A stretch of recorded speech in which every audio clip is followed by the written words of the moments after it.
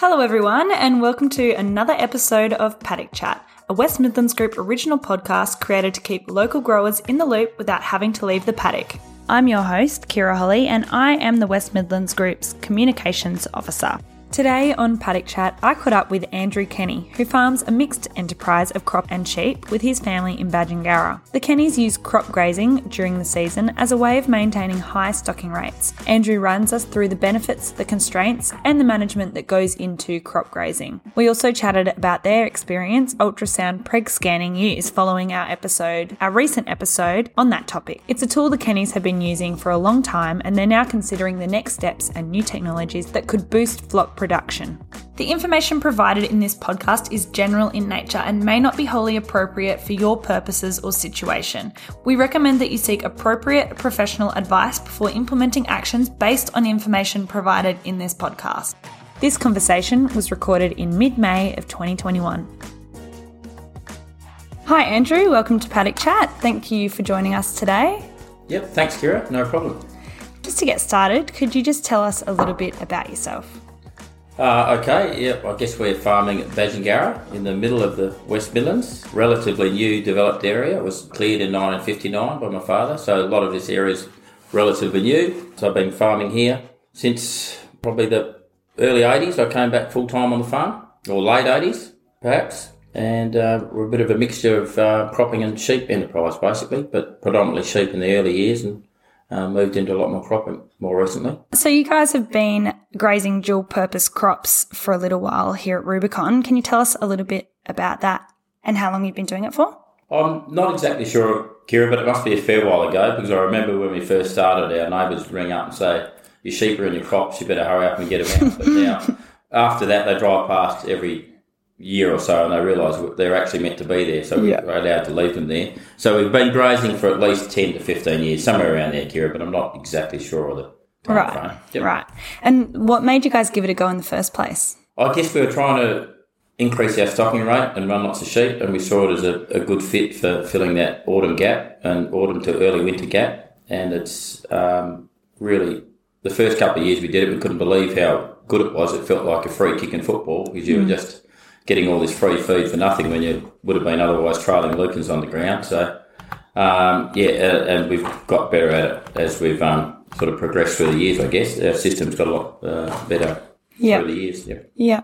And what are the specific benefits that you've seen from implementing this practice? I guess it has enabled us to keep stocking rates really, really high during that period. And you know there's always a backstop. If you're having a tough season and you're feeding lots of sheep out, you know, once the crop grows a little bit, you can spread your sheep over the crop and keep them moving forward, basically, and get some good growth rates out of it as well. So lots of positives. Yep. Yeah.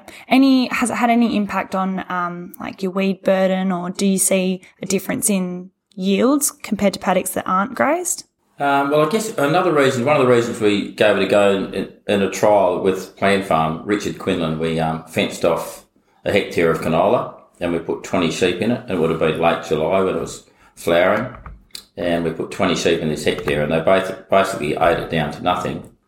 And then we took the sheep out and, 4 to 5 weeks later you could hardly notice where they were, and we did a yield response and there was no yield impact at all. So I guess that gave us a lot of confidence going forward, how far we could push the boundaries. But that was in a particularly good year with a nice spring, which we've been a bit short of in the last few years. But so I guess you really need to benchmark how hard you can push it to realise the impact on yield. So year in, year out, we don't exactly know what yield we're losing, but I expect it's not very much at all. And the benefits definitely outweigh any small yield detriment you might have. Yep. So you did mention it's a bit different during dry years. Do you manage it differently compared to drier years compared to wetter years, or? Oh, probably not. The crop physiology, it still seems to be about the first week in August is about when it's at the Z31 stage, when you've got to be a lot more careful with your crop grazing as far as yield penalties. So at that time seems to be standard, whether it's an early break or late break. Crops seem to get to that point in time and really need to, we often say we clip graze them rather than graze them heavily, so we just put them in for a shorter period with a fewer numbers so they don't actually graze the crop down to the ground like we're happy to earlier in the season, but after that time. So Right. Okay. What do you sow and when for the purpose of? This year we've managed to sow some Planet barley early, and barley is by far the best grazing crop we've found, and especially Planet at the moment. We have trialled some dual-purpose crops, but Planet seems to be a great one because it's got a longer season. It's really leafy. Spartacus barley is a bit shorter season, so your window of opportunities much less.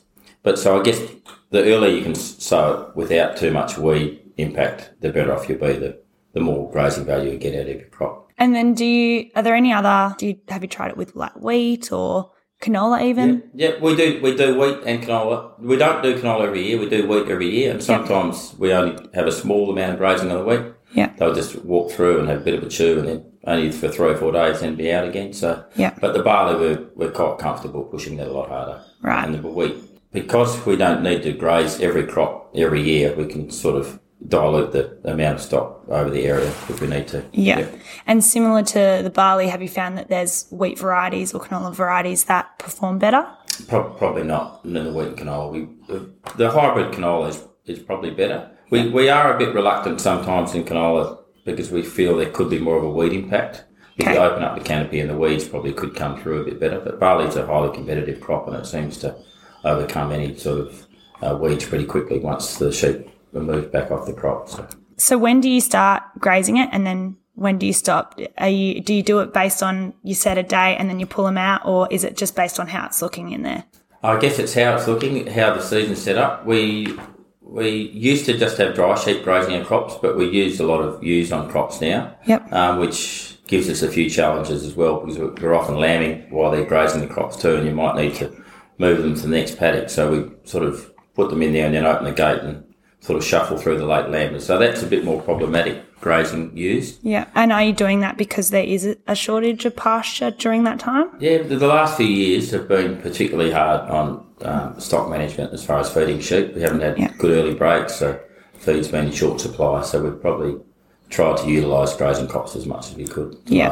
Especially last year in 2017, probably were two of the toughest ones we've had.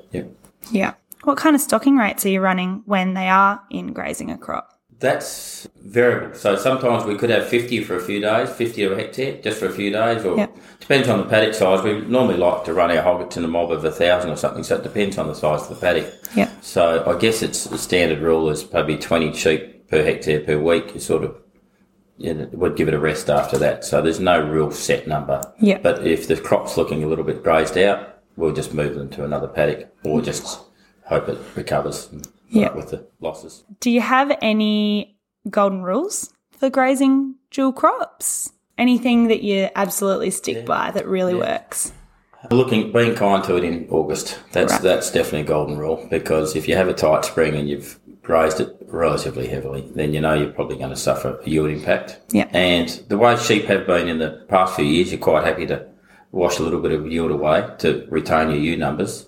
So that's probably the hardest one. And the earlier you go, the lighter you have to graze. So if you want to try and graze at 3 leaf stage, it's fine, but you've probably got to wait for it to recover a bit more. If you can hang off to the 4 or 5 leaf stage, you'll probably get a bit longer graze and then they'll be able to go back in there sooner after as well. So there's no real golden rule, but we're learning too. We're still learning after being doing it so long. Every year you say, well, could have done that better.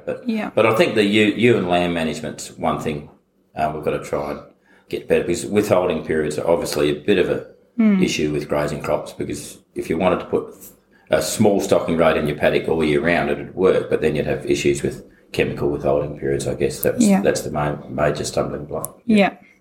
Well, sounds like it's been a useful tool, especially during the dry years. Yeah, it certainly has been. Yeah, it certainly. Yeah. The only problem with it, it's meant we've kept our sheep numbers as high, and we're not utilising it as a just an opportunity. Now we have to do it every year to retain our sheep numbers. So we're looking for the next free kick, I guess, to make things keep moving forward with less risk. But you just need to be able to get rid of sheep. Last year was hard, so we got rid of all our hoggets adjusted our hoggets in August, which made it a bit easier, because once we'd finished grazing crops, we found there wasn't much pasture left anyway, so we had to move our hoggets elsewhere, which was fortunately we could do. And so when you say you're looking for the next free kick, do you think that lies within the grazing of crops maybe evolving, or does that lie in another new technique? I'm not sure, because dual-purpose crops, we're not really using dual-purpose crops. It's predominantly a crop that we've grown to grow for yield. Yeah. So I guess a dual-purpose crop may be one that we know is going to sacrifice a bit of yield every year, but give us way more sort of grazing days per hectare, perhaps. So I guess I don't know what the next step will be, but hopefully something will come down the future, or there's new different species that might be useful. Yeah. Have you seen any downsides to it? I guess one of the problems could be if you've got a particularly weedy paddock. If you graze it, you do give the opportunity for the weeds to come back. So we try and avoid grazing crops in very weedy paddocks. And in these cases, the last few years with pasture growing that poorly anyway, we've been putting a lot of barley in the pastures anyway to sort of beef it up a little bit. So if you've got a weedy crop, you're better off probably not grazing it or just taking it through as feed rather than trying to harvest, because the weeds will get a better chance to populate. And the only other problem I guess we lost in 2017, we lost about 10 ewes. It was the first year we'd grazed ewes on crops through calcium deficiency, but now we use calcium blocks. So that caught us out a bit that first year, but we're pretty well prepared for that now. So, Yep. Any other tips for anyone considering maybe implementing the practice? Well, just do it, because you never know until you do it. You can't sit on the fence. You just got to let your sheep in there and forget about the neighbour ringing you up and saying they've escaped. So I'm happy for them to be there and just see what happens, because I guarantee that the implications on your yield will be minimal in the first few years, because the first few years you do it, you're extremely nervous about yield impacts, and as you do it more, your confidence grows and you're happy to push the boundaries a lot harder. Great. So the other thing that you guys do, another tool that you've got in the tool belt for good management of your flock is preg scanning, or ultrasound pregnancy scanning. How long have you been doing that for? I'd say we've nearly been doing that for 20 years. We've been doing preg scanning for a long time, but it's probably only been the last 12 to 15 that we've been doing a proper job of it. The first 2 years were a bit ad hoc and just felt like the right thing to do, but we probably weren't getting much bang for buck for it. But we certainly are now, Right. So what are you doing differently to get that bang for your buck? I guess when we started early on, all we saw was getting the dry sheep out of the flock, and we're running the sheep a bit harder. Wool wasn't worth much, so it was all about getting lambs on the ground, because if it was a dry sheep, it wasn't bringing you much income, just given that wool was so poor. So all we were doing was taking the dries off. We left the singles and twins together, just took the dries off, and probably getting 9 to 10% dries, or 7 to 10, whatever it was. It was nearly uneconomical to do, really. But so later on, we've worked out singles and twins are the way to go, and we seem to get a lot better lambing percentage because we split our singles and twins up. And the first years we did that, we didn't do that very well either, because we ran our twins in big mobs and didn't look after them very well, or not as well as we should have done. And then we found that the lambing rate was only about 115 to 120% in the twins, and we thought, well, that's not very good. It's nearly a waste of time. But more in recent years, we've learnt you've got to have the smaller the mob, the higher the percentage of lambs you'll have, and we've learnt to manage the nutrition a lot better for the twins. So it's becoming more and more an important role in our business as far as efficiency goes, separating the singles and twins. So was it the increase in efficiency and a boost to your flock production that motivated you guys to get into it in the first place? Just being more efficient feeders. So we needed to feed the singles less and the twins more. So we just wanted to make sure we got a better system of supplementary feeding our sheep for starters. Yeah. And then we separated them into paddocks. Shelter is very important for twins. Yeah. Because there's more mismothering. So if you can give them the best lambing paddocks, and the singles are a bit more robust and they can have paddocks a little bit more exposed and less likely to lose lambs, whereas the mismothering in twins in a poor shelter paddock's always fairly high. Yeah. Great. I mean, you've kind of already touched on the benefits that you've seen in terms of efficiency and better nutrition. Can you talk about that a bit more in depth? I guess time of lambing's one big efficiency we can move towards too. Last couple of years we tried a 3-week mating, which really shortens up the time for lambing, so it gives you an opportunity to move ewes through a paddock better if you're crop grazing, and also you've got more flexibility if it's a tough season. If your sheep are lambing a week later, you've got another opportunity for a week to sell them as dries because you can't transport them within a month from lambing. Yeah. And it's better for mulesing. There's a lot of advantages to it, and you can do them for the older sheep. So if you do have a few extra dry, it doesn't really it's not a big impost on your business. Whereas if you had lots of dries a young flock, you really don't want that. So we found that we don't actually get that many more dries. We probably go to 5% to sort of 8 or 9%. So we do get slightly more dries with a 3-week lambing. I was going to ask that. Yeah. But it certainly does give us a lot more flexibility with that flock. We know they're lambing within the three-week window. Yeah. And, you can, they're almost like an opportunity crop because you can offload them if you need to. You get the chances to. Yeah. And so you can embryo scan over East, so obviously embryo time, so they might leave the ram in for 8 weeks and then or 4 weeks, take them out for a couple of weeks, then put the rams in again. But for us, that's probably a big step to go. We may go there one day, but we find it easier just to have one lambing within a certain time frame. Yeah. Works better. So. Yeah. Would you say it's worth the cost in terms of, the labour and the cost of the actual service itself? The cost is cheap. I was talking to our contractor the other day, Beck, and saying, well, it's almost, too cheap for the value it gives you business, really. Because for all the other money you spend on your sheep enterprise, 80 cents to have your ewe identified, whether it's a single twin or a dry, it certainly does give you, makes the whole system work a lot better. Yeah, good bang for your buck. Yeah. Yeah. So return on investment, do you have an idea of the kind of return on investment that you're seeing or the improvement over the years? I guess for $1 to work out your pregnancy status of your sheep over a year's, it probably nearly is absorbed into any other cost because it's significant at all. Yeah. As far as the idea is obviously to increase your lambing rate, feed less or feed more efficiently to where it's required. So you get your money back in spades for sure. Yeah. Bit of a no-brainer, isn't it? Yeah, it is a bit of a no-brainer. And I guess we're trying to, we've got three times the lambing at the moment. We've got a 3-week lambing for the older sheep, yep, a 4-week for the sort of mixed age, and we still have a 5-week lambing for the young maidens to give them a bit more opportunity to get in to lamb. So I don't know where we'll go in the future, how much we'll shorten that. So or we'll keep that the same, but it seems to be working at the moment. So could you add another lambing? Is that too many?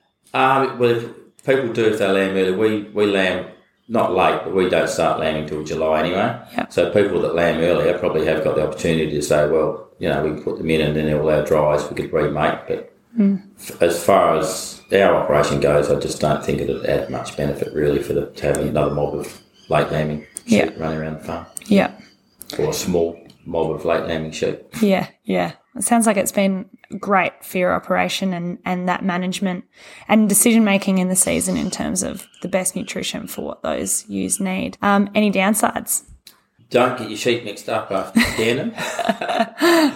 You need to treat your dries like quarantine diseased animals or mark them very well. We've always had a mix-up now and again. Well, we don't have a mix-up every year, saying that, but last year we had 25 sheep get back in where they shouldn't have done. Yeah. But that's the downside. Just make sure the chains are on the gates, and if you're getting backpackers, have them well trained before you start the operation to know that it's pretty important they don't get mixed up again. Otherwise, you've done the whole day's work for nothing. But there's not really any downsides. Yeah, but it can be a tough job, especially in summer when it's hot. If the sheep don't like running into the crate. Fortunately for us, being slightly later lambers, it's normally in May. This year was great because they're all fresh shorn. Then it was raining while we were doing preg-testing, so we had raincoats on doing preg-testing, so it was actually fairly therapeutic knowing that we actually wanted the rain. But But it still wasn't much fun in the mud, but certainly opportunity. Could have been worse. Yeah.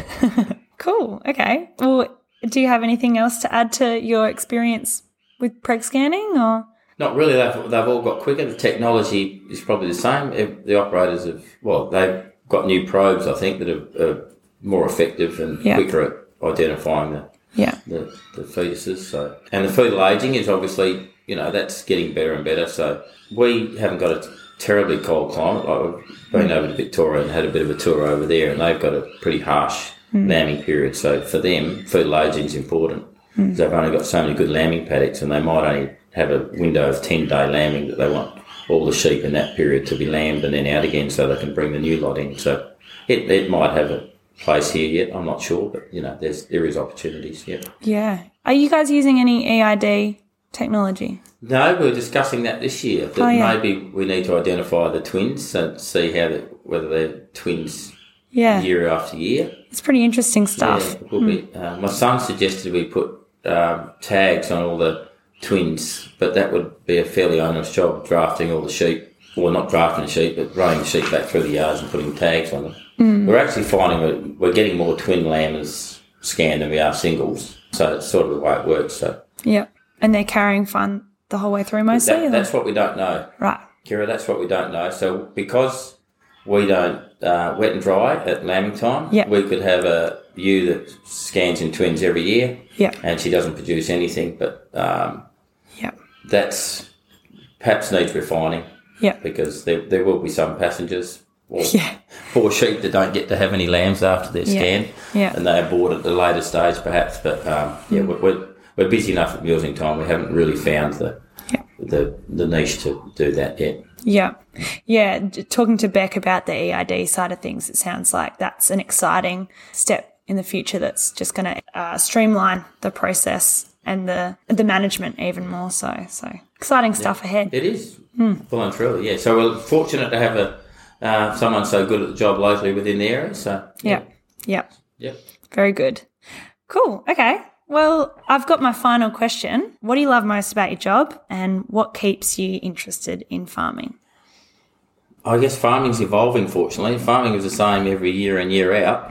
There'd be a lot less interest, but it's a challenge every year where you dealt up new rainfall pattern or anything, or an outbreak of not COVID, but something else that might arise, or something that might be a bit problematic on your farm. And it's certainly a field that the world needs farmers to produce food, so we're going to be here for a long time yet. So I guess the more efficient and the better technology can help us in the future, it's exciting to see what lies ahead. Great. Thanks so much for taking the time to come on the show and talk to us today, and for sharing your knowledge. Cheers. No worries, Kira. That brings us to the end of this episode. Thanks to Andrew for being so generous with his time and with his knowledge.